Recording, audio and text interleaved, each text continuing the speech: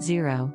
Gospels Harmony, 9a. All 4 books in the Bible that tell the story of Jesus Christ, Matthew, Mark, Luke, and John, stand alone, emphasizing a unique aspect of Jesus' life.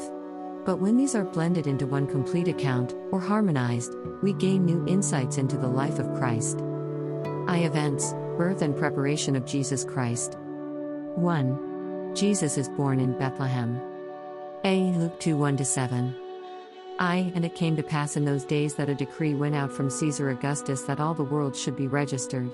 2. This census first took place while Quirinius was governing Syria. 3. So all went to be registered, everyone to his own city. 4. Joseph also went up from Galilee, out of the city of Nazareth, into Judea, to the city of David, which is called Bethlehem, because he was of the house and lineage of David. 5. To be registered with Mary, his betrothed wife, who was with child. 6. So it was, that while they were there, the days were completed for her to be delivered.